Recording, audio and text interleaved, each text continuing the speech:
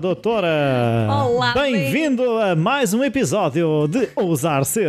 Episódio 117. 3400. Olha, quem sabe a gente lá chegará. Não. Nós, os dois velhinhos. Não, 3400. Anda lá, velhinhos, para todo o 3400 o quê? Então, mas isto, olha, agora... As pessoas é não assim. fazemos mais nada na vida, Olha, não? vamos ver de outro ponto de vista. Então vê lá do outro ponto. Se nós tivermos que chegar ao episódio 3400, estamos a fazer muito mau trabalho. Então, conta. Porque Ah. eu ainda outro dia estava um professor a falar nisso, que é ele gosta, quando tem que acompanhar doutoramentos. Sim. Olha, já estou a tocar no que vamos falar, mas pronto. Pronto.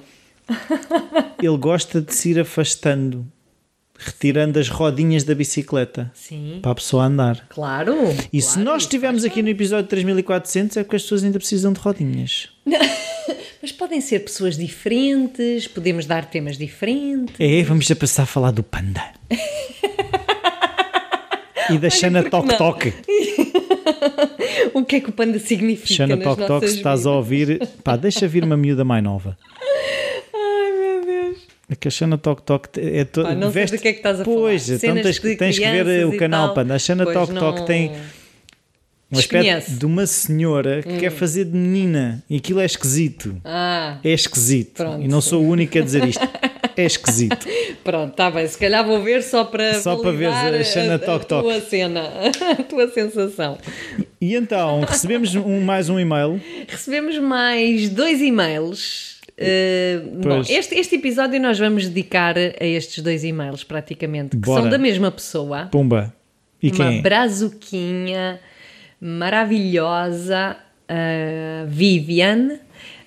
E pronto, e agora explicas tu, não é? Porque a cena está muito bem explicadinha, sabes ler, mas não é? faz aí depois uma alusão ao Rui e às cenas do Rui e portanto, vamos lá. Então, a Iniciamos. Viviane diz que amou o episódio sobre mindset. É, porque o mindset também foi na sequência de uma questão que ela tinha colocado Uhum. e ficamos felizes por saber que ajudámos a esclarecer, se Sim, calhar, pedirem o sua tema e depois resposta, não servir para nada. Ah pá, podia acontecer. Não, é isso que eu estou a dizer. A pessoa, não, o que eu estou a dizer é a pessoa sentir essa necessidade de gostava de saber mais sobre isto e depois aquilo que a gente diz não satisfaz. exato. Pronto, era chato Era para a chato, pessoa. era Ainda chato. bem que a Viviane amou o episódio sobre mindset. Ok. E Rui, tomamos cerveja aqui também, viu? Está bem? Boa cerveja. Isso vinha no sequência também Eu de um já não me comentário lembro. qualquer que Eu nós já não nos me lembro da lembramos, mas cena pronto. da cerveja. Mas a cervejinha, se nós lá formos, cervejinha para o Rui. E mais uma pessoa que ouve no trajeto Ok, de carro. no caminho de casa. Por isso, quem ainda diz que não dá para ouvir, pá, dá sempre para ouvir. Arranjem um bocadinho. Faz-vos muito bem. Isto que a gente está a dar aqui, isto é serviço público. O Estado devia nos estar a pagar. Olha, é verdade. Por acaso. Estamos a diminuir os custos com o Sistema Nacional de Saúde. Oh. E então, agora vamos à pergunta, não é? Vamos à pergunta. Na pergunta Ao que e-mail é um e-mail que isto bem explicativo, extenso. mas explicativo e esclarecedor acerca da questão dela. Pois, porque a pergunta é dar o seu melhor versus dar o tudo de si. Versus. Estás um bocadinho baralhado, ó, Rui. Versus. Estás aquilo- lá em que língua? Entre o brasileiro, versus. o português e o O inglês. inglês? Versus. Dar o seu melhor versus dar tudo de si. Ok. Como encontrar o limite e fazer as pazes com isso. Então o contexto é de extrair o melhor de si e a Viviane fala quando era criança que os pais falavam muito do quem tira, por exemplo, 9,5 na escola pode tirar muito bem os 10, e isso eu também ouvia em casa, a outra de o segundo é o primeiro dos últimos, isso eu também ouvia em casa, a laia de brincadeira, mas é o que falávamos há bocado em off, as coisas vão entrando e vão ficando cá. Claro. Toda a criança tenta agradar aos pais, pronto, e lá está, se os pais têm este tipo de comentários, nós acabamos por... e depois, lá está, criou nela uma autocobrança de nunca ser o suficiente. Como nós percebemos o que é isso. Exatamente, percebemos muito bem. E a questão da Viviane também é a questão de ela está a fazer um doutoramento, não é? E a questão do doutoramento, que se pode sempre fazer melhor, até o próprio orientador diz que se pode fazer sempre melhor, que nestas áreas ela diz que já dedica, pelo que eu percebo, quase o dia todo, e depois já não tem mesmo o tempo de lazer fica comprometido pelo tempo que dedica ao doutoramento, como se isso fosse uma obrigação para conseguir progredir na carreira e todas essas coisas. E depois pergunta aqui concretamente ao Rui, que sou eu, que se eu quis ser pai, quis, e tenho a certeza que quero ser o melhor pai possível para as suas filhas. Quero, mas quero ter a sua própria vida e fazer coisas que não sejam relacionadas com a paternidade. Quero. Ser pai é uma condição em tempo integral e se você não se policiar vai abdicar de suas coisas e viver em função dos seus filhos, querendo ser o melhor pai possível. Como conciliar isso? Engraçado que ainda falávamos um pouco em off antes da gravação. A sua vontade de dar tudo de si para as suas filhas e a sua vontade de ainda ter as suas coisas que não as envolvam. É o mesmo para mim, ou pelo menos parece o mesmo. Como conciliar, no caso dela, a minha vontade de dar o melhor de mim na minha carreira, como não dar tudo de mim ao mesmo tempo, entendem? Entendem? Entendemos, se entendemos. E há aqui tanta coisa para falar que nem eu sei muito bem por onde começar. Então, podes começar Silêncio. Podes começar, aqui a pessoa que sou eu, pode sugerir começar precisamente sobre esta questão de as crenças que vamos criando em nós, ou que nos são de alguma forma impostas, e de que forma é que isso condiciona para a frente. O facto de exigirem o melhor de nós, de facto é algo ou é um problema da outra pessoa, do pai ou da mãe, não é? E como nós temos vindo a referir muitas vezes, e ela própria também refere no texto, nós vamos assimilando aquilo que os pais nos dizem. Os pais aos nossos cuidadores, para simplificar vou sempre dizer os pais, que nos vão dizendo, não é? E, portanto, se eles dizem tu podes fazer melhor, nós vamos assimilando essa crença de que nós podemos fazer melhor. Sempre.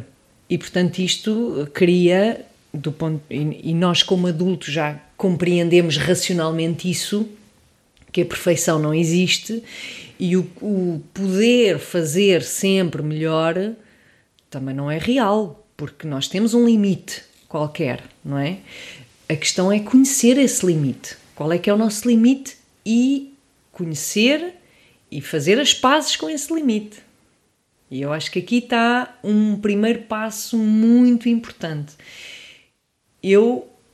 Uma coisa é dar, e ela própria faz essa questão, desculpa, estou aqui um bocadinho perdida, no dar o nosso melhor, exato, dar o nosso melhor e dar tudo de si, não é? Voltamos ao tema de autoconhecimento e de consciencialização da nossa dinâmica interior, consciencialização do nosso limite. Qual é que é o meu melhor? E o meu melhor não é infinito. Mas a questão é que eu acho que na pergunta está a resposta. Porque o melhor de mim não é tudo de mim. O melhor de mim não é tudo de mim. Explica até. Se eu me esgotar, não estou a dar o melhor de mim. Claro. Porque há um limite. E é um bocadinho, olha, eu agora vou-me atrever a entrar na área do exercício físico, que tem mais a ver contigo. Quem é ouvir pensa que eu sou um grande atleta. Mas tens muito mais conhecimentos do que eu. Mas porque a questão do corpo tem vindo a entrar muito nas psicoterapias mais atuais, claro. Não é? Portanto, eu própria também tenho vindo porque eu acho que em muitos aspectos a fisiologia está mais avançada do que a psicologia. Sim. E nós estamos agora a entrar, a tentar ler a nossa psique através do corpo, através do que o corpo nos diz. E há um conceito que é muito interessante, físico, e que se depois transporta para as emoções, que é a questão da autorregulação. Ou seja, de eu conhecer o meu limite corporal físico e de sentir, perceber, assumir que cheguei ao meu limite e que vou parar porque tenho que regular o sistema de forma a conseguir repor energias para voltar outra vez à carga, não é? uma corrida, por exemplo, tenho que correr 20 km, mas eu chego aos 10 km e fisicamente o meu corpo já está no seu limite. Então, eu posso escolher tentar correr mais até cair para o lado e até morrer, se for preciso, ou posso escolher, não, ok, eu sinto-me, eu cheguei ao meu limite, vou parar e se calhar vou caminhar durante um pouco até restabelecer o equilíbrio para conseguir ter forças para correr mais um bocadinho. Pronto, e esta noção de autorregulação é algo que deverá ser, para ser saudável, transportado também para as nossas questões emocionais e para tudo o que se passa na nossa vida, que é onde é que está o meu limite em determinada situação. E o limite não é igual para todos, porque nós não somos robôs, nós não somos máquinas em que nos colocaram uma potência e que temos que dar o máximo daquela potência e são 100 robôs todos iguais. Cada um tem o seu limite, portanto, enquanto nós não conhecermos o nosso limite, sim, vamos sempre achar que podemos mais. Porquê? Porque o exterior assim nos diz. E aqui entra outra questão que me vem agora, que é a motivação, que tu também, não é? É uma área que interessa muito o desporto, que é, de facto, quando nós Foi temos o tema alguém, da aula passada. Pronto, quando nós temos alguém que nos motiva, efetivamente nós conseguimos, porque nós conhecemos mal o nosso corpo e a nossa psique, e ter alguém que nos motiva, às vezes leva-nos a se calhar dar mais do que aquilo que nós achávamos que podíamos dar. Portanto, obviamente que isso até pode ser produtivo, pode ser positivo, pode ser bom, não é? Mas, mais uma vez, temos que respeitar muito bem o que é que efetivamente nós conseguimos ou não conseguimos, porque mesmo essa motivação de fora pode nos ajudar a dar mais um bocadinho, mas pode ser só mais um bocadinho mesmo. É engraçado que o professor deu lá um exemplo que ele chamou, na brincadeira, um motivador nato, que aquilo que chegámos à conclusão da definição de motivação que nós lá acordámos na aula é uma energia que provoca uma ação. Sim. Motivação é isso. Sim, é uma energia que provoca uma ação. E ele fala lá no filme O Padrinho, o que ele chamou um motivador nato, que era lá um gangster, que chegou ao pé de uma pessoa e que disse: daqui a 10 minutos uma de duas coisas vai estar nessa folha, ou a tua assinatura ou os teus miolos. É uma energia que provoca uma ação, porque quando nós falamos em motivação de ser uma coisa que nós queremos fazer, e não é necessariamente, a motivação não é necessariamente uma coisa que nós queremos fazer. Sim. Essa energia que depois lá está, pode vir do exterior, não é? Quando a motivação é extrínseca, ou do interior, que é algo que nós queremos mesmo, ou que nos predispomos a fazer porque nos faz sentido. Quando vem do exterior, temos que também conseguir distinguir essa motivação, qual é a intenção dessa motivação, porque no caso de um pai e de uma mãe, a motivação, isto é horrível por um lado de se dizer, mas é assim, na maioria dos casos, sobretudo mais no passado, porque havia outra consciencialização, não é tanto para fazer com que a criança dê o seu melhor, mas é mais para fazer com que a criança satisfaça uma necessidade do pai ou da mãe de ter orgulho que a minha criança é a melhor do mundo. E isto, tenho pena, mas é verdade, é um desrespeito para com a criança que é assustador, porque estamos a exigir de uma criança algo que a criança não consegue dar. Portanto, não estamos a respeitar a criança, não estamos a aceitar a criança nas potencialidades que ela tem, porque queremos sempre mais, não estamos a dar o nosso amor por aquilo que a criança dá. É do tipo, se nós formos a esmiuçar a coisa, caímos até na perversão do tipo, ou me dás aquilo que eu quero ou eu não gosto de ti. E isso é o que a criança recebe. E é sentido dessa forma, sim. A criança sente. É assim que ela recebe a mensagem, porque a criança não tem todas as ferramentas cognitivas que nós temos hoje em dia. E mesmo assim, até nós hoje próprios, lá está, porque ela depois dá o exemplo que passa do pai para o orientador da tese, que tem exatamente o mesmo comportamento. E ela entra no mesmo mecanismo, que é, eu tenho que corresponder àquilo que me pedem, porque senão vivo em culpa, senão eu tenho que ser a melhor e tenho que dar aquilo que pedem de mim. não é? Isto é uma violência muito grande, é um desrespeito muito grande para com aquilo que a pessoa consegue ou quer dar, porque a pessoa pode não querer, porque um doutoramento de facto é um trabalho de muita dedicação, e a pessoa pode querer na sua vida dar espaço a outras coisas e preferir ter uma nota, por exemplo, mais baixa, mas conseguir viver outras coisas além do doutoramento. Portanto, isso também há que respeitar, não é? Não, é isso que eu vejo, ou seja, a maneira como a Viviane nos explica a situação, é claro que o doutoramento faz parte da vida dela, mas ela não o entende como sendo a vida dela, ou ela não o quer entender dessa forma, porque eu também vejo, e todos nós conhecemos situações dessas em que vemos que as pessoas parece que não descansando, mas ganham energia naquilo que estão a fazer, e aquilo que eu sinto é que ela não está a buscar energia naquilo que está a fazer. O que ela está a fazer é a querer corresponder às necessidades da outra pessoa. Aqui não deixa de ser interessante o facto de que é o que nos acontece na vida, normalmente, enquanto nós não aprendemos, vamos repetindo o padrão. E o repetir o padrão é atrair para a nossa vida situações e pessoas que nos fazem contactar a dificuldade que existe em nós. Portanto, ela passa nitidamente dos pais para agora o orientador da tese, que exige exatamente a mesma coisa dela.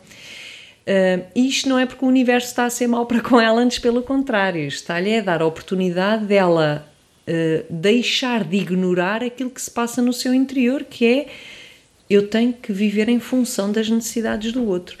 Quem quer que ela seja a melhor é o orientador da tese, não é ela. Quem quer que ela seja não sei bem o quê, é o orientador, não é ela. Porque se ela estivesse nesse registro, esta questão não lhe surgiria. Claro. Portanto, aí estava-se bem, eu também quero ser a melhor e quero dar cabo disto tudo e quero chegar em número 1 com arrebentar a escala. Portanto, aí nem sequer se colocaria a questão. Ela coloca a questão porque ela não está feliz nesta situação. Ela está a viver em função da exigência, da expectativa, da cobrança, da necessidade de outra pessoa. Como ela foi habituada a este padrão, se ela não fizer isso, ela vai entrar em culpa.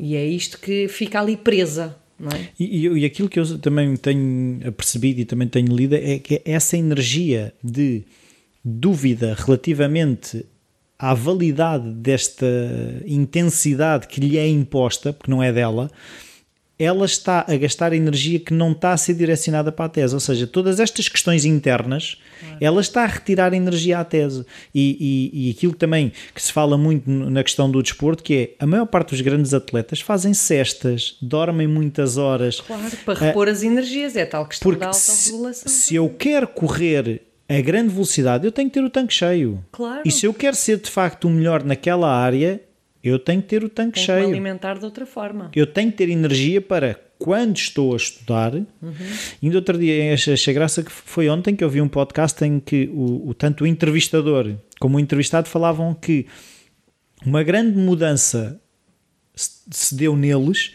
quando começaram a contar as horas em que não estão a fazer nada, ou que estão a passear, ou que estão a ler, como horas de trabalho. Sim. Porque eles diziam, eu achava que as horas de trabalho era quando eu estava sentado à secretária. A partir do momento em que eu comecei a entender todas as horas em que eu estou a passear, todas as horas em que eu estou a ler, todas as horas em que eu estou simplesmente a não fazer nada como horas de trabalho, a minha produtividade aumentou, a minha criatividade aumentou. Claro. E além disso, ele diz, eu consigo ver sou muito mais feliz, e isso também se reflete no trabalho. Claro. E daí, portanto, a importância de, por exemplo, divertir-se, que é uma coisa que ela diz não conseguir fazer porque sente que está a roubar o tal tempo. Sente a tal culpa, não é? E sente a culpa.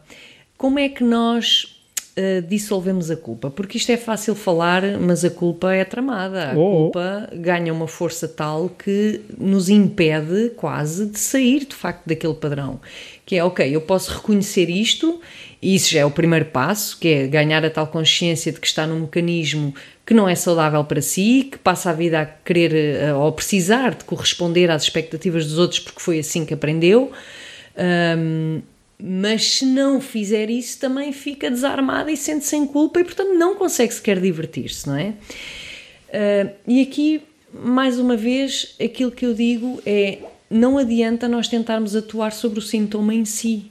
Portanto, não é uma questão de eu agora vou decidir que... Não quero sentir culpa. Exatamente, ou que não quero sentir culpa, ou que não vou corresponder às exigências dos outros.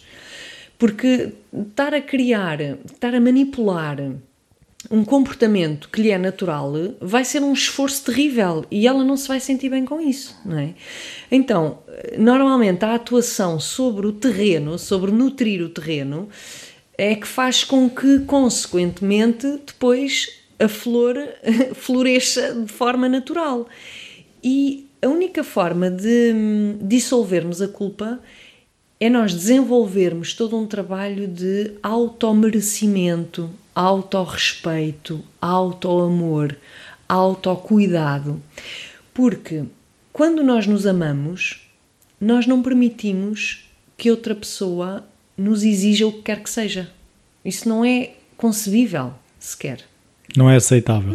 Não é aceitável, a não ser que, ok, eu quero e eu faço porque eu quero. Mas o autoamor às vezes é tão difícil também de conceber e de sentir, que às vezes eu dou como exemplo, imagina que tens a pessoa que mais amas neste mundo, que pode ser um filho, pode ser um irmão, pode ser um pai. E se essa pessoa estivesse em sofrimento porque está a querer corresponder a uma necessidade tua, que é tua, não é? Como é que tu lidarias com essa pessoa? Será que tu não lhe darias a liberdade de dizer, filha, deixa estar, eu arranjo-me de outra maneira, isto é uma questão minha, não te preocupes, faz aquilo que te faz sentir bem.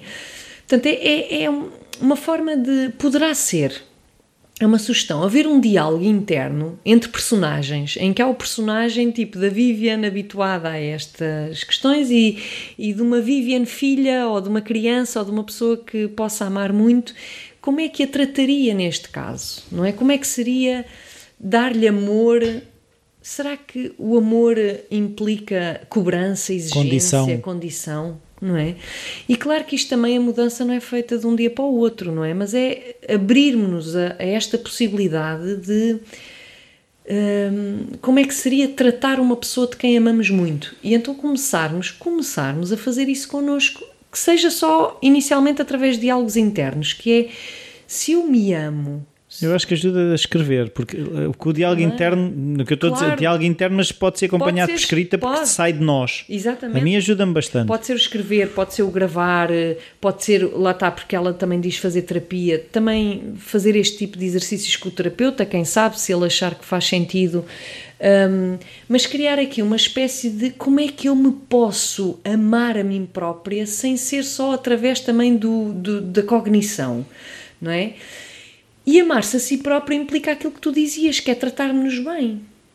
Eu não posso amar e de repente não cuidar de mim.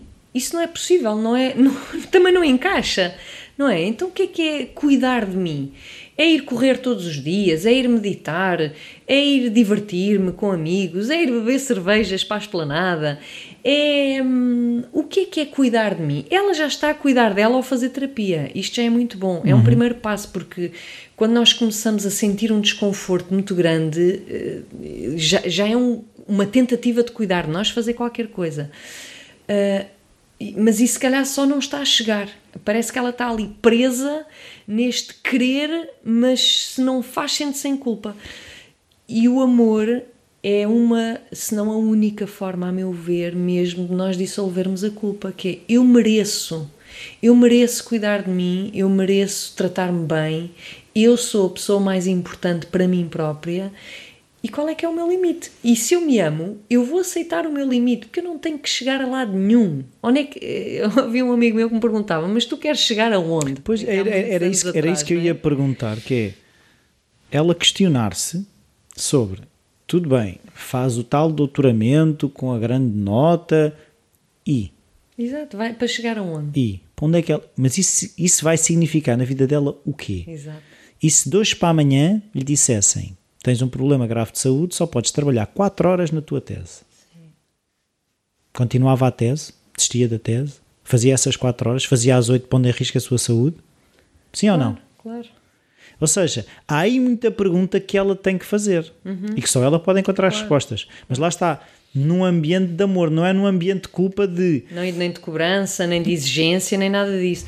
Há o tal Ben Shahar, tem livros e tem coisas na net também muito interessantes sobre esta questão dos objetivos, que é a sensação que nos dá quando atingimos um determinado objetivo, sobretudo quando esse objetivo é assim, fruto de muito peso, muita dor, como pode ser uma tese, como pode ser uma competição. Acho que ele foi desportista de competição. Então deixa-me só dizer uma coisa antes que eu me esqueça, que até escrevi. O André Agassi tem uma frase espetacular, que é: eu fui o número 1 mais infeliz do mundo. Olha, estás a ver? Porque nada daquilo era motivação dele. Claro. E ele conseguiu ser número 1 do mundo. Engraçado. Mas foi o mais infeliz do mundo. E então Tal Ben-Shahar também vem um bocado ao encontro disso, que é, quando nós atingimos um determinado objetivo, na verdade, a conquista desse objetivo dará com certeza uma satisfação no momento em que ele é atingido, como pode ser a defesa da tese, portanto, aquele dia de festa e não sei o quê, mas dias logo após isso, a nossa condição emocional é exatamente a mesma que era antes. E mesmo a questão do trauma, não é? Claro. Aquela coisa também de uma pessoa que... Os níveis de felicidade de uma pessoa que lhe saiu a lotaria e os níveis de uma pessoa que perdeu uma perna... Um ano depois são exatamente iguais. Exatamente iguais. Portanto, não é um evento em si que vai mudar o estado interior da pessoa, da satisfação consigo própria. O que significa que se a pessoa vai estar como estava antes, imagina que... Estamos a falar na tese do doutoramento, foi o caso que ela... Claro, mas poderá ser outra coisa qualquer, não é? Para qualquer questão que tenho que fazer e vou-me matar e esfolar toda até conseguir. E depois o estado vai ser exatamente o mesmo em que eu vivi durante esse tempo todo, não é? E a pessoa poderá dizer, sim, mas ter o diploma é importante para ter um trabalho melhor que depois, por sua vez, me vai trazer mais bem-estar na vida. E eu acho que nós nos contamos uma série de tretas ao dizer isto, sinceramente. Porque estamos sempre a colocar no futuro a esperança do nosso bem-estar. E é uma coisa que nós imaginamos como, seguindo, se eu fizer A, acontece B. E eu gostava de que toda a gente pensasse, eu tenho refletido muito sobre isso, quantas vezes foram as vezes em que eu fiz o A como deve ser e não aconteceu o B. Eu acho que isso é uma aprendizagem muito interessante e muito difícil que temos mesmo que fazer nesta era da nossa vida, porque eu acredito que os nossos pais a questão era diferente, se calhar eles faziam A para obter B, mas hoje em dia o A deve fazer sentido por si só, porque já não há uma lógica cartesiana direta entre se eu fizer A, vou obter B. Não. E, portanto, é bom que a gente faça o A porque aquele A nos faz sentido e nos dá prazer. E pode ser difícil, claro que sim, porque o prazer não está isento de dificuldade, nem a dificuldade isento do prazer. A questão não é essa. Mas isto é um projeto que faz sentido para mim, que me dá satisfação, que eu quero, até para mim própria. Ok, então, mas eu vou fazê-lo respeitando-me a mim própria, dentro dos limites que me for possível e com amor e carinho por aquilo que me é possível neste momento. E aí já é outra coisa do que estar a pensar, eu vou-me esfolar que nem uma maluca para conseguir um diploma, para depois ter um trabalho, para ganhar mais, para ter uma casa maravilhosa, para casar com um homem e ter filhos. E depois nada disto acontece. Isso faz-me lembrar outra história que já foi contada de muita maneira, que é, imagina, há um CEO que vai numa traineira, umas férias, com um pescador, e ele passa o dia lá com o pescador a pescar e não sei o quê. Epá, tu tens aqui um negócio espetacular, este negócio é mesmo espetacular. Eu acho que tu devias comprar mais traineiras, criavas uma frota, começavas a vender, a exportar e ganhavas muito dinheiro e assim depois irias, ao teres muito dinheiro, podias fazer o que tu quisesses. O que é que tu queres fazer? Pescar. Exatamente, já estou a fazer o que eu quero fazer. Estás a perceber? E muitas vezes nós andamos nesta coisa de imagina, eu gosto é de estar em família, ou eu gosto é de passear pelo campo. No dia em que eu for milionário, não sei o quê, mas eu já posso passear no campo agora. Será que se justifica? Claro. todas estas provações, por isso é que eu digo que a motivação, a energia para esta ação tem que ser questionada. Claro. Eu acho que tem que ser questionada. Exatamente. Deixa-me cá só ver, havia aqui outra... De eu querer o melhor para as minhas filhas. Por exemplo, eu quero o melhor para as minhas filhas, e há uma coisa que eu li, que eu pelos vistos leio muito, que é assim, a melhor coisa que eu posso dar às minhas filhas é o exemplo de me respeitar. Se eu me estiver a esfalfar todo em que me demito como pessoa por causa delas, o que eu lhes estou a dizer é demite o exemplo que eu lhes estou a passar é demite de ser quem és por este ou por aquele ou pelo outro. Claro. As minhas filhas sabem, do outro dia, é daquelas coisas que enchem o coração de um pai. A minha filha mais velha me disse: obrigado, pai, eu sei que posso contar contigo. Eu quero que a minha filha saiba que pode contar comigo, mas ela também sabe que há momentos meus por exemplo, às vezes eu vou meditar, digo, olha, agora preciso de um bocadinho, vou meditar, ou hoje vou ter um jantar com amigos, ou hoje vou passear não sei onde. Há momentos com elas e eu acho que o melhor exemplo é esse mesmo, é eu ao respeitar-me estou-lhes a dizer, respeita-te. Claro. E o facto de eu estar permanentemente com elas não significa que eu as amo mais ou que as amo menos. Exatamente, é só mesmo essa outra questão, é a questão de o que é que verdadeiramente nos preenche mais a vida. E eu acredito, tal como me identifico com muitas leituras que vou fazendo, que é o amor. No fundo, aquilo que nós queremos é amar e ser amados. Seja que tipo de amor for, enfim, dentro da família, amor amoroso, ou entre amigos, o que for. Mas é o que nos faz, de facto, ter mais alegria e satisfação para com a vida. E o amor não depende nada daquilo que nós fazemos na vida, daquilo que nós conquistamos em termos de projetos, em termos profissionais, até em termos pessoais. Aquilo que nós fazemos, que o façamos por nós, pelo amor por nós próprios. Mas tudo o resto, um pai não ama mais a filha porque a filha tem o doutoramento ou tem o mestrado ou não tem curso nenhum. Isso não é possível. E se houver essa transmissão de informação, é porque alguma coisa está intoxicada também no processo do próprio pai, e sabemos que isso acontece, não é? Mas nós, como adultos que já somos e que nos questionamos, também abrirmos-nos a este conceito, que é o amor não tem nada a ver com as conquistas que nós fazemos na vida. E, portanto, não é por eu ser uma profissional melhor ou de mais sucesso que o meu pai me vai amar mais ou menos, não é? Porque se assim o for é porque a coisa está mesmo muito deturpada, muito perversa, não é? E isso também não nos faz bem na vida. Então, ainda outro dia também falava com uma cliente que estava um pouco aborrecida porque tinha conseguido um projeto e as pessoas familiares mais próximas não estavam a dar os parabéns ou o reconhecimento ou o que for. E de facto isso também me fez pensar. Eu pensei, olha, os meus irmãos também não leram os meus livros, por exemplo, e eu sei que eles não me amam nem mais ou menos por causa disso.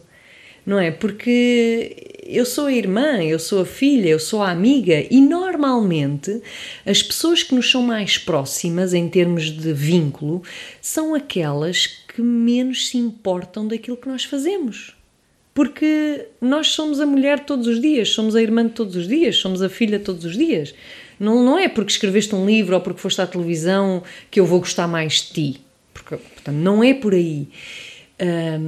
E pelo contrário, claro que vamos receber reconhecimento das pessoas que nos estão mais distantes. Porquê? Porque é a forma que aquelas pessoas têm de chegar a nós. E porque se calhar o nosso trabalho tocou... É o nosso lado mais visível também. É o mais visível e tocou no coração delas e elas sentem aquela necessidade também de nos retribuir de alguma forma, não é? Mas porque são pessoas mais distantes, porque nos conhecem de um ponto de vista profissional. Mas do ponto de vista pessoal... Aquilo que liga as pessoas não é aquilo que nós fazemos, é quem somos.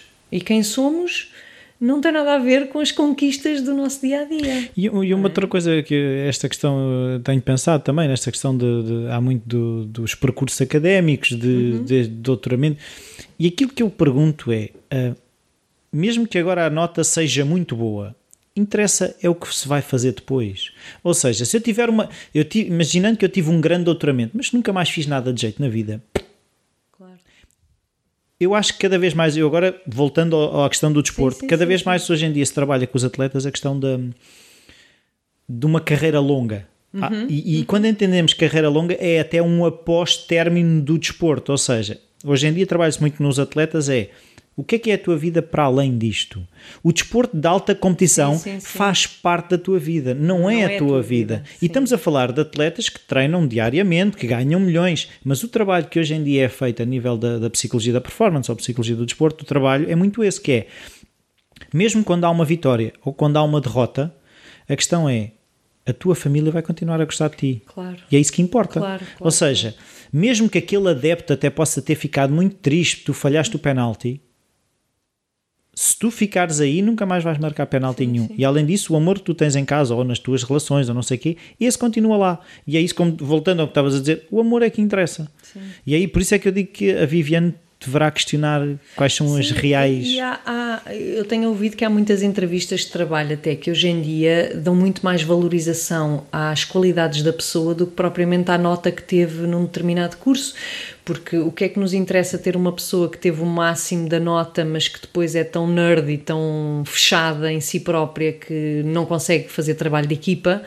ou outra pessoa que até teve uma nota muito inferior, mas que tem um espírito de equipa e uma simpatia e uma alegria, uma forma de estar na vida que conquista toda a gente, porque está de bem com ela própria, não é? E hoje isso é muito tomado em consideração. Não, e as notas, se formos pensar, tu saberes respostas a perguntas que já, ou seja, dão-te uma matéria e responde a isto e tu dás a nota. Hoje em dia cada vez mais questiona, tanto que é uma coisa que eu há bocado queria dizer e esqueci-me. As novas gerações estão muito menos preocupadas com o A dar no B, porque já sabem que o A não dá B. Sim. As novas gerações já sabem que, por muito que estudem hoje em dia na universidade, os empregos que vão estar fora quando eles chegarem ao mercado de trabalho já não existem. Ou seja, se eu estudar para engenheiro, se calhar quando chegar ao mercado de trabalho já não existem engenheiros, já existe outra coisa. E cada vez mais não é linear que se estudando o A e fazendo o B, passando do A para o B, ou que aconteça ao C e por aí adiante. Pronto, olha, havia tanto mais coisas a dizer. Mas eu acho que... Mas esperemos ter já dissemos muita coisa. Alguma coisa, e se ficar alguma por esclarecer... podcast@rossana-apoloni.pt. Exatamente. Então, adeus. Tem alguma coisa para dizer? Obrigada. Workshops? Agradecer todos estes estímulos para nós termos estas conversas. Pois é, que para nós também é um sacrifício muito grande estar a fazer isto. Nota-se, não é? É uma dor. É uma coisa, é uma dor que isto... Pronto, agora vamos ter que ir ver uns copitos para ver se isto passa. Umas cervejas. Então, vá, beijinhos. Adeus, até à próxima.